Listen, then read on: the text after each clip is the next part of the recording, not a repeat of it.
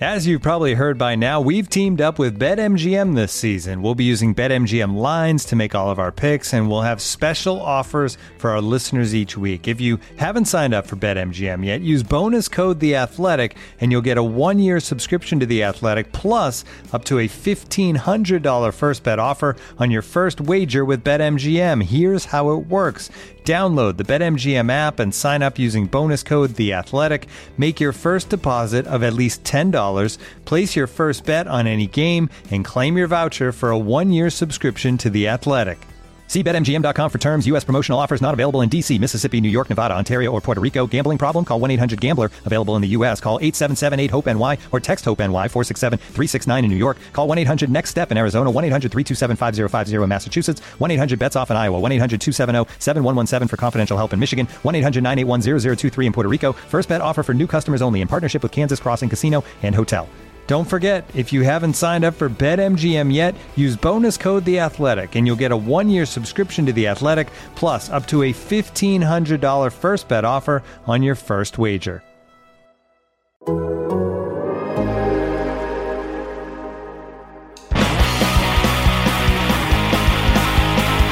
Welcome back, everybody. This is Arthur Staple. This is No Sleep Till Belmont, your Islanders podcast from The Athletic. Joined as always from her journeys on the road, it's AJ Maletzko. How you doing, AJ? I'm good, Arthur. Good to be here and getting ready for some more Islanders talk. Yeah, we've got some snow falling outside here in the tri-state, so it's hockey weather. And the Islanders and the Caps, a little NBC Sports national broadcast for you and Brendan Burke, AJ. That should be a fun one tonight. That will be a fun one. It is, snow falling. It makes it hockey weather. It does not, however, make it commuting weather for somebody that drives in and out for these games. But luckily, I made it in before the heavy stuff came down.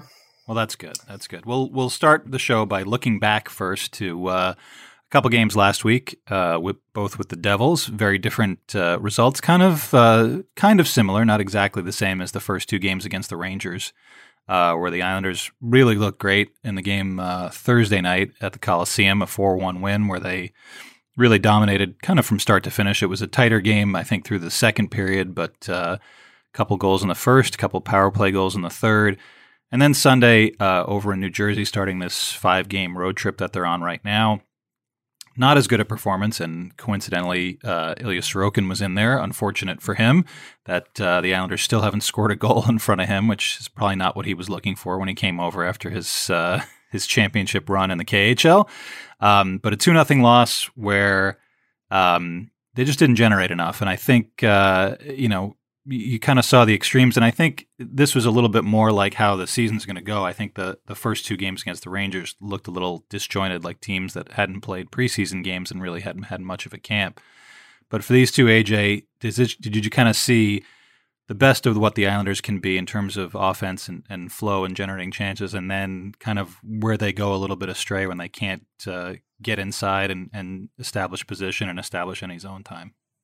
And I thought you look at their 2-game series against the Rangers to start the season. They had that one-off with Boston in the middle, and then the 2-game series. There are going to be a lot of 2-game series this season. I know the Central Division is doing almost all of them, if not all of them. And the Eastern Division is a little more close geographically, so they can do those one-off games.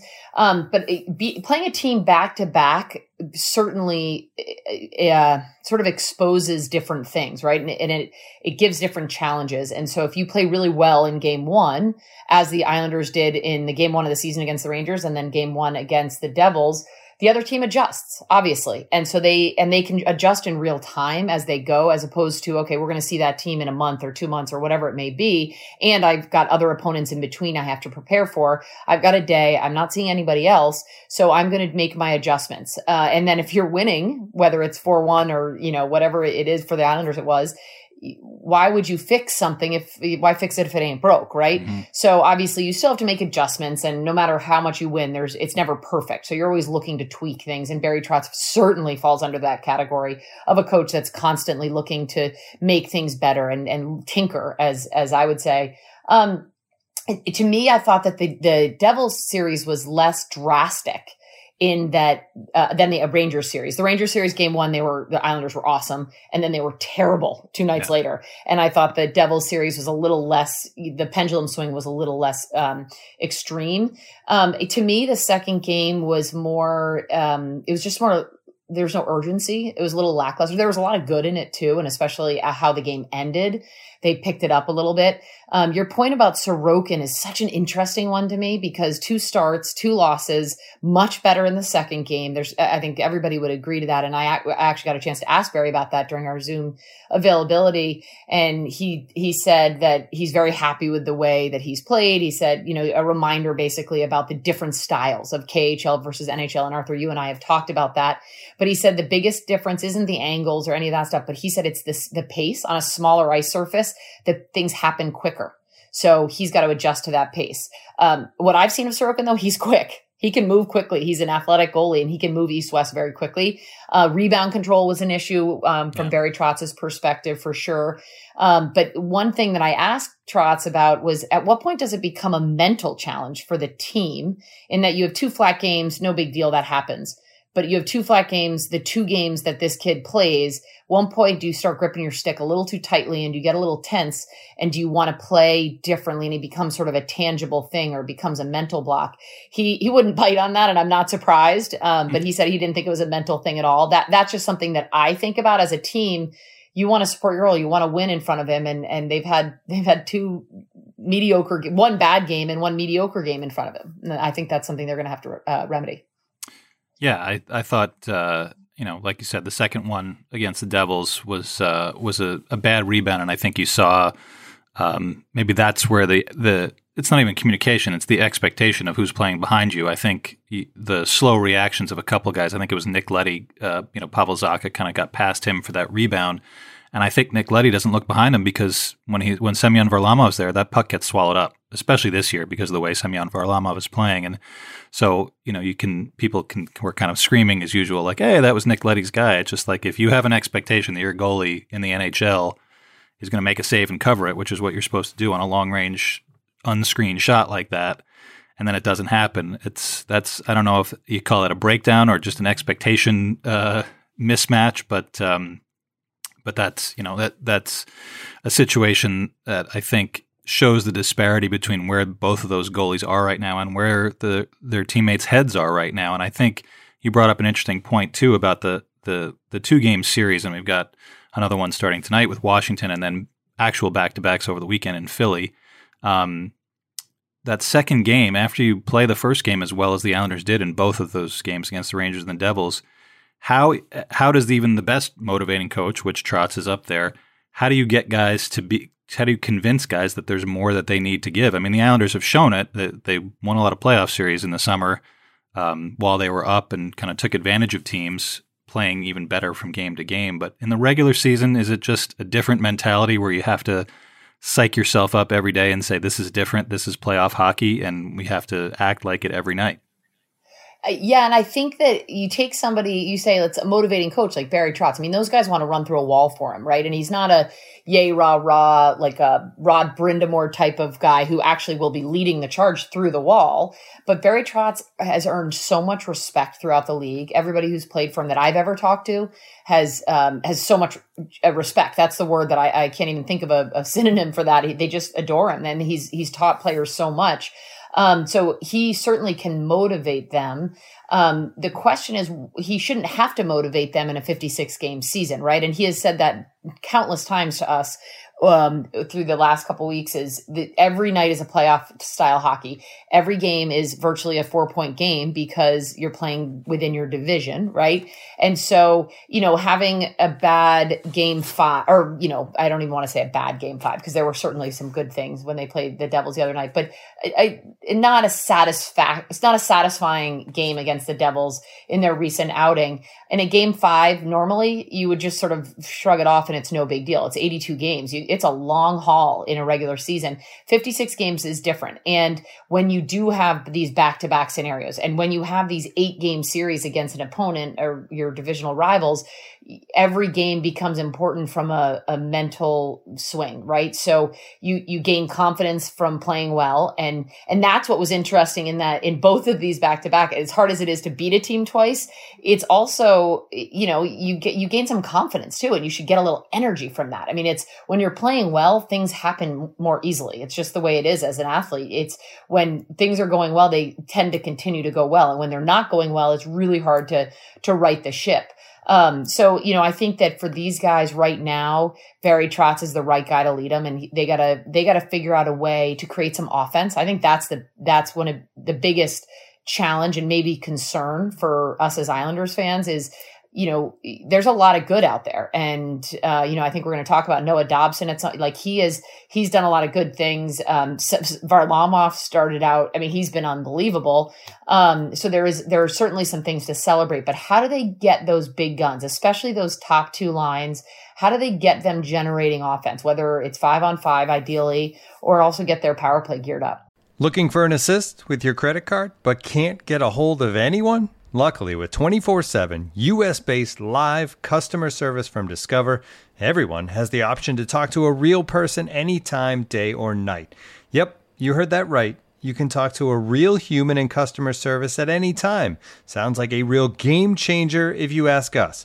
Make the right call and get the service you deserve with Discover. Limitations apply. See terms at discover.com/creditcard. Looking for an assist with your credit card but can't get a hold of anyone? Luckily, with 24/7 U.S.-based live customer service from Discover, everyone has the option to talk to a real person anytime, day or night. Yep, you heard that right. You can talk to a real human in customer service anytime. Sounds like a real game changer if you ask us. Make the right call and get the service you deserve with Discover. Limitations apply. See terms at discover.com/creditcard. AJ mentioned offense and the lack thereof, and we'll have to dive into that, considering that they're playing two opponents that they faced in the playoffs last year, Washington and Philly this week in these next 4 games. Two teams that know how to clamp down, and I think certainly Washington with the guys that they're missing in COVID protocol, Alex Ovechkin, Evgeny Kuznetsov, Dmitry Orlov, Ilya Samsonov. They're not going to play a wide-open game tonight, maybe even Tom Wilson, but we'll see about that one. So I think, and that was really the thing that Barry talked about after the loss against Jersey was just not generating enough and not making it difficult enough. And the Devils did a good job keeping them to the outside, doing what the Islanders love to do. And really not until kind of the back half of the second period, early in the third, when they were down a couple goals, did the Islanders finally start to generate some chances. Now, Anthony Beauvillier was day-to-day with a lower body injury. Seems like he'll be a game-time decision, possibly out. How do the Islanders generate offense with the guys that they have, or maybe some of the taxi squad guys that they have, and then you're missing one of your top 6 pieces?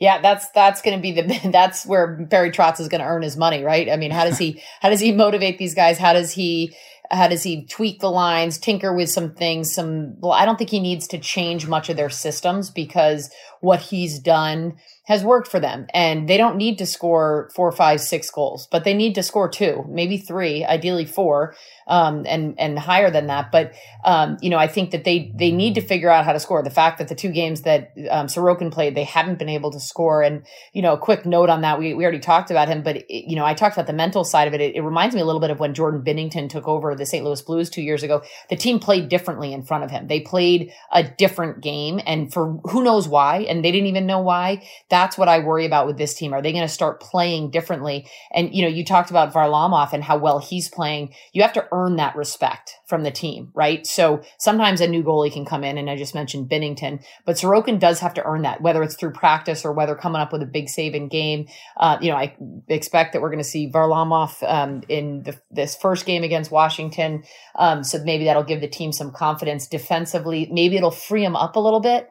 And maybe the defense can jump into play a little bit more and generate some offense from the back end, right? So if you have somebody like a Noah Dobson or a Nick Leddy or Pelican Pollock, if you have any of them with that clean first pass to exit the zone and the forwards aren't exhausting themselves in the defensive zone, if you can do that clean exit and if they can have that transition game smooth through the neutral zone, then they get into the offensive zone quicker. They're a little sharper and they can generate the offense. When we were talking to Barry about generating offense, he said, we have the pieces. And he started specifically talking about the power play. He said, we have everybody where we want them to be. It's just a matter of picking up the pace out there. And I think that's going to be the biggest thing for them. And I think those top two lines. Now, I'll give this Nelson line a little bit of a break if Beauvillier is in fact out for a game or two or longer.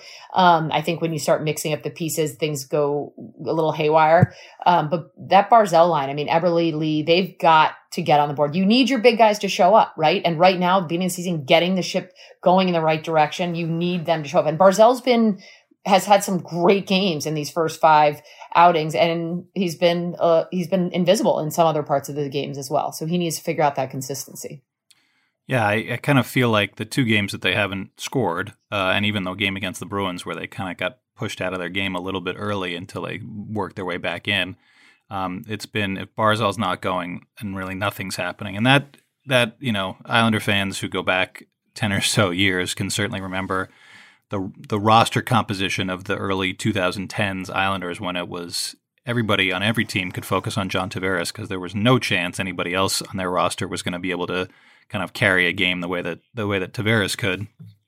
And you don't really want to go back to that, especially because Trotz and Lou Lamoriello have built a team that's a capital T team that they want. Everybody's contributing, different contributors every night. You can't rely on one guy. And Barzal has been really good, and I thought even in the third period against New Jersey he was really good. And in the 2 wins, he's been by far their best player. And that line has really generated a lot 5-on-5. Even before Beauvillier's injury, that Nelson line I don't think has been as effective as you certainly saw it through all of last season, and definitely not in the playoffs. And Beauvillier himself, I think he was at maybe 4 shots on goal through 4 games, which this is a big year for Anthony Beauvillier. And if he's out for a little bit with this lower body injury, that's obviously unfortunate. But even before that, it just didn't seem like they were as hard charging and as in sync as they'd been when they hit the ice running in the summer. And that's obviously going to slow them down. And even the fourth line, I think, has had a couple good moments. They haven't been on the ice for any goals against, I don't think, at 5-on-5. But again, that line thrived a couple of years ago when Casey Cizikas was a 20-goal scorer by being really opportunistic. They would play against other teams' top lines, convert chances into goals because they were really good chances when they would turn pucks over. And there just seems to be something missing from all the lines outside of Barzal and makes it look even more sluggish than it is. I think the Islanders certainly are a team that plays at a certain pace when they're winning, and when they're losing, it's hard to ramp that pace up. So having said all that there's all these problems, they're still 3-2, and they've got a couple of young guys waiting in the wings. Kiefer Bellows came out of the lineup against New Jersey. Michael Dal Colle went in. If Beauvillier's out, I would think that Kiefer Bellows goes in on that line. You've got Oliver Wahlstrom, who hasn't made his debut. Do you think that those guys can solve some of the problems? And we've seen what Barry Trotz, how he wants to handle these young guys, especially these young forwards who are very skilled. He wants them to be more complete players. Can you develop into being a more complete player at 8 or 9 minutes a night? I think that's going to be really interesting to see how Trotz utilizes some of those young players, right? Because I think back in the years ago, old school hockey, old time hockey, I think that, you used to come into a team and you sort of work your way up the lineup. Now you're sort of groomed you're identified early on as whether you're a top 6 forward or a bottom 6 forward, right? And you sort of come in and out of the lineup based on that. Obviously there's exceptions to that. So looking at that specifically, even back to what you're saying about the depth of the team, and from Barzal's line down to Nelson, down to Pajot, down to Cizikas, I think one of the biggest challenges is securing that third line center with Pajot gave so many people some sort of relief or satisfaction or confidence, maybe just having those 4 great centers down the middle. The problem is finding his wings, right? And there's been a revolving door. And I think you and I spoke about that last week or 2 weeks ago, that finding who the wings are going to be for Pajot. Now, he plays the same way no matter what. So I'm not sure if you asked him, he would definitely say it doesn't matter to him. But it's difficult to create chemistry when that happens. And then when you've got those guys that are maybe not playing that many minutes, that you have Clutterbuck jumping up and filling in here and there. Or then Beauvillier goes down and goes injured. And then you have Dal Colle jumping in his season debut from that third line to the second line. So I think it's been hard for Trotz to really lock in. And part of it is that third line. He's trying to figure out who fits there, right? And there is that Johnston and Martin in the lineup on the same night. And Trotz is always, last year I remember having a long conversation with him about Ross Johnston. And he said, he's considered this big physical type, but he really has worked hard on his skill, and he has a lot of skill that people don't appreciate. And he's put in his time and he's earned this shot. I will be curious to see. I do expect at some point we're going to see Leo Komarov. We haven't seen him. And, when you've got the penalty kill situation, if Beauvillier is in fact out. So to answer the final question of what you were talking about, like, how do you get these guys moving in the same direction? How do you get them all buying in? I guess it's some of it is that intangible, right? You mentioned 2 years ago, Cizikas line, Casey had 20 goals, and you watch them and you could just feel the energy. I haven't felt that energy from them. And maybe it's because, who knows, they've had some injuries last year. They had a really tough year injury wise. Maybe they're trying to rekindle some of that magic. Maybe it's because of the shifting around and the different lines. So I think that for them right now, they will be looking to their leadership, right? And whether you're talking about on the ice, Matt Barzal playing at the level that he's really did shoot himself out of a cannon in that game 1 against the Rangers, or whether you're looking at the captain or the veteran leadership out there, that they need to step up. I mean, Josh Bailey, he's got to start putting up goals. I think Jordan Eberle had a couple the other night, and that's great. Those guys need to start chipping in, and they will. I mean, we're only 5 games into the season. I think those guys, once they start getting comfortable and once some of those bounces go their way, then I think things will start to right. Get ready for the greatest roast of all time, the Roast of Tom Brady, a Netflix live event happening May 5th. Hosted by Kevin Hart, the 7-time world champion gets his cleats held to the fire by famous friends and frenemies on an unforgettable night where everything is fair game. Tune in on May 5th at 5 p.m. Pacific time for the Roast of Tom Brady, live only on Netflix. So in our last segment, I didn't put out a call for any questions on Twitter. We've done plenty of mailbags on the podcast. But I do always get questions, or sometimes they're in the form of shouts from Islander fans, especially when things aren't going well. So I just kind of gathered up a couple that were, I guess, trending in my mentions from the last week or so. And the main one you touched on, AJ, Ross Johnston. His skill has improved, that's for sure. But in games like we've seen, when they need goals, that's not really his main forte. And he's a guy who plays 8 or 9 minutes a night. Now, with him on the third line and Matt Martin on the fourth line, do you feel like there's a little bit of redundancy there, and that's a spot maybe, whether it's Dal Coll and Wahlstrom on the third line, Dal Coll and Bellows if Beauvillier is healthy, where you don't need to necessarily be committed to playing Ross Johnston every night? And we also touched on a little bit, Tom Wilson might be in the lineup tonight. If he's not tonight, he'll definitely be in there on Thursday. You want a guy like Johnston in there to kind of answer the deterrent factor that Tom Wilson brings. So you have your own deterrent factor in Ross Johnston. It still makes a difference in coaches' minds. But when they're struggling to score goals, do you think that's kind of an obvious spot where they can make a little bit of a tweak and see if there's something different there?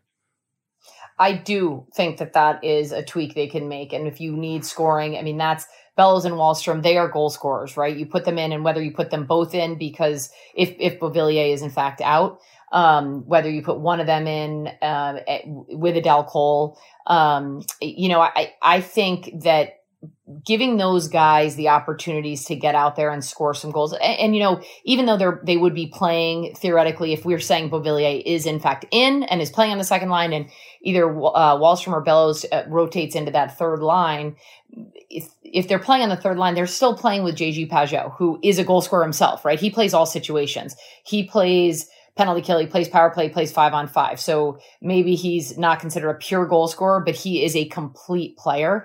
So he can got those guys up and put them in a position where they can show off their shot release, right? I mean, they both of those guys have put some pucks in the net. So yeah, I think that I think we'll see Ross Johnston rotate out of the lineup. But you do bring up a very interesting question with Tom Wilson, who was injured in their first game against Buffalo last week. He missed a game. He did skate in the morning skate before tonight's game. He is game time decision. Barry Trotz believes he will be in. And of course, Barry Trotz knows him very well, has a tremendous amount of respect for him and loves him. So, and by the way, he is a perfect example of somebody who did work his way up the lineup. He was a fourth line grinder, fighter, physical presence, and he became a first line guy for that cup winning team. I think that's where Trotz will play his chess games and try to figure out whether he needs the heavy in Ross Johnston. But of course, he does have Matt Martin out there, and he has Matt Martin who can go out and throw some big hits and fight if he needs to fight. So I think it's an opportunity to tweak the lines and give one of the young guys a chance, if not both of them. Yes, I don't have any insight on whether Trotz will do that, but I think it's a good opportunity to do so. Yeah, and I do get a lot of questions from fans about both those guys. Wahlstrom and Bellows got a lot of praise from Trotz during the short training camp, and that doesn't always translate directly into ice time and opportunities because it's a slow process.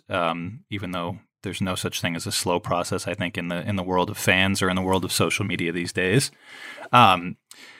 So I think you'd be hard pressed to see them both on the third line, given the opportunity with Pageau. It's still essentially the fourth line in terms of 5-on-5 usage. It never will change, really. They have Pageau. Pageau's kind of like the utility guy who can play 4 or 5 different positions in baseball. Like he's going to be taking faceoffs and stubbing in on different lines for defensive zone draws and going in there for Matt Martin late in periods and late in games. So they're essentially a 10-forward team right now in terms of regular usage, or even 9 forwards. So I don't think you're going to see both young guys in there on the wings. But having said that, just kind of going back through some of Bellows' shifts from when he played the first 4 games, not really being put in a position to use his strengths, which is his shot, which is a heavy shot, his offensive instincts. I think he had 7 shot attempts in those 4 games and maybe 2 shots on net. It's tough to get in a rhythm. And I think maybe there's a gap between throwing them out there for every shift, 18 minutes a night, and letting them go do what they do and forget about the structure, and then making sure the structure is everything. And I'm not a coach. I have no experience compared to Barry's 1,700 plus games, so we all defer to him. But I am interested to see if they have another low-scoring, low-chance game tonight, whether that forces him in this short schedule to try to open things up, which is not necessarily in his nature as a coach. But I think what you do normally might have to be your thought process about these things might have to be shortened and compacted and changed a little bit because of the schedule. So. Well, and I also think that the players need to be on a shorter leash because of that. I mean, it's a short season. It's there's not a lot of practice time for them. And one quick comment I was going to make about Barry Trotz, one thing that I love that he said to me in the past is when they play south of the red line, it's his structure, right? So he's considered this very systematic, structured coaches. And I think some of the young guys coming in may be intimidated by that. But he's always said, offensively, be creative, go do your thing. So once that those younger guys, Bellows, Wahlstrom, whomever comes in, once they figure that out and get the confidence to say, okay, I'm going to find my offensive instincts and I'm going to be able to do this, then maybe they can get to their game a little bit. And it'd just be interesting to see when they figure that out. And that's, it's tough. It's the best league in the world.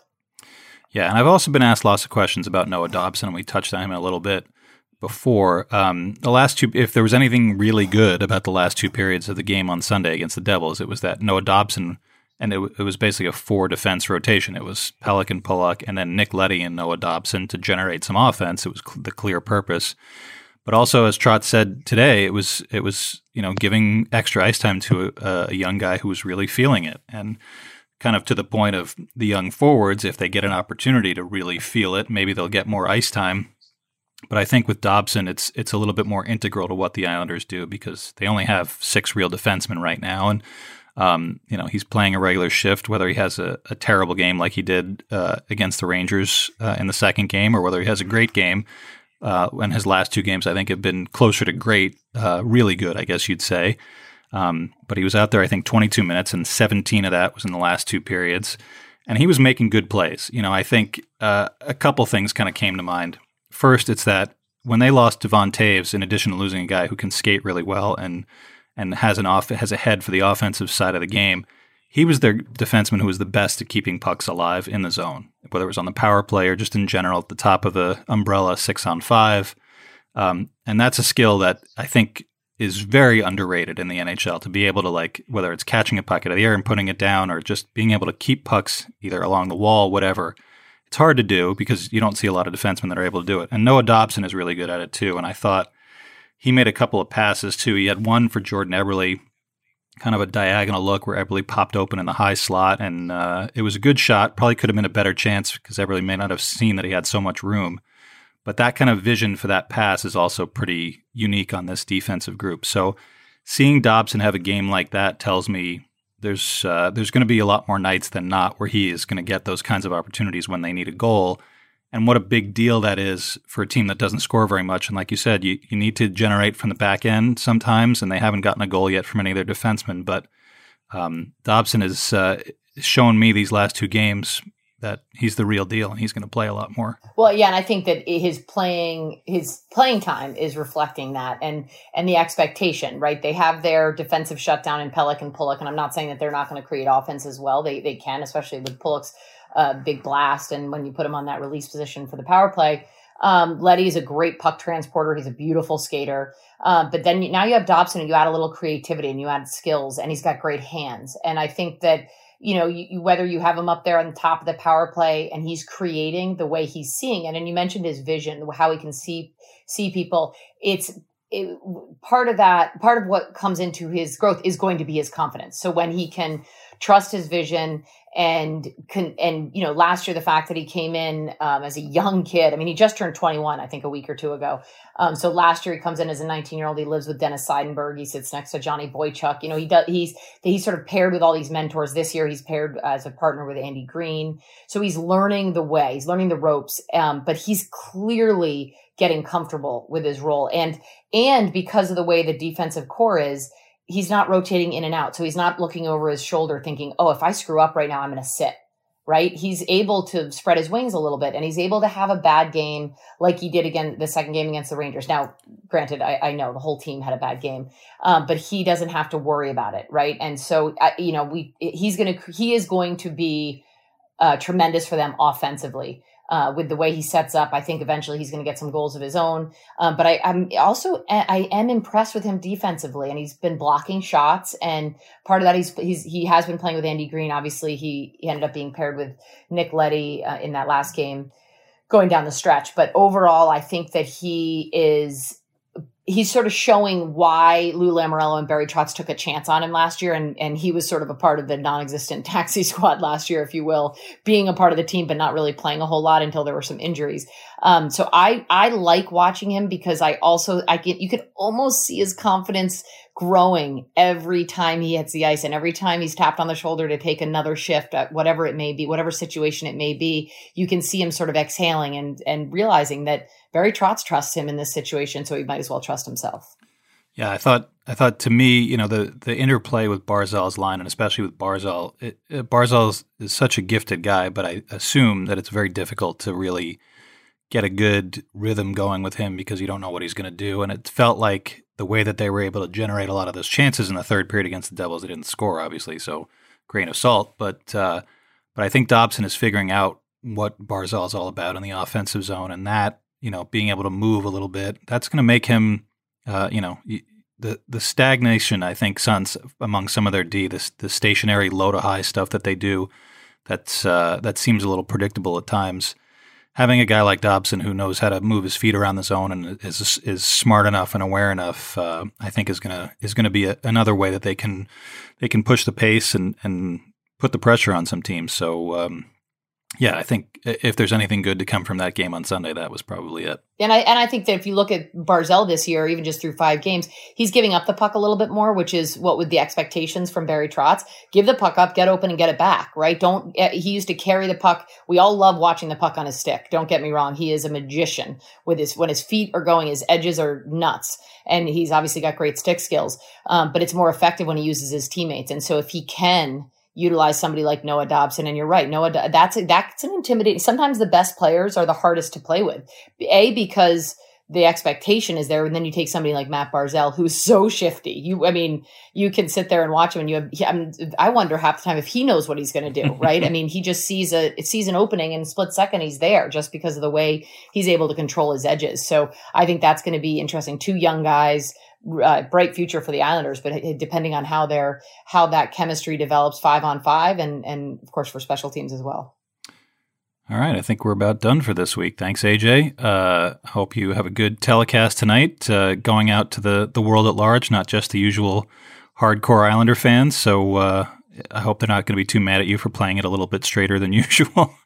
But I was going to say that Islanders fans that are listening, yes, it is a down-the-middle broadcast. I've had to do a lot more studying of the Caps because I know the Islanders so well, but we will be broadcasting the game down the middle. But we'll see what happens. All right. We'll be back again next week, everybody. Thanks for listening to No Sleep Till Belmont. If you could do us a huge favor, subscribe to our podcasts, leave a rating or a review. It really helps us out. And if you want to subscribe to The Athletic, you can do that for $3.99 a month by visiting theathletic.com/No Sleep Till Belmont. Catch you next week.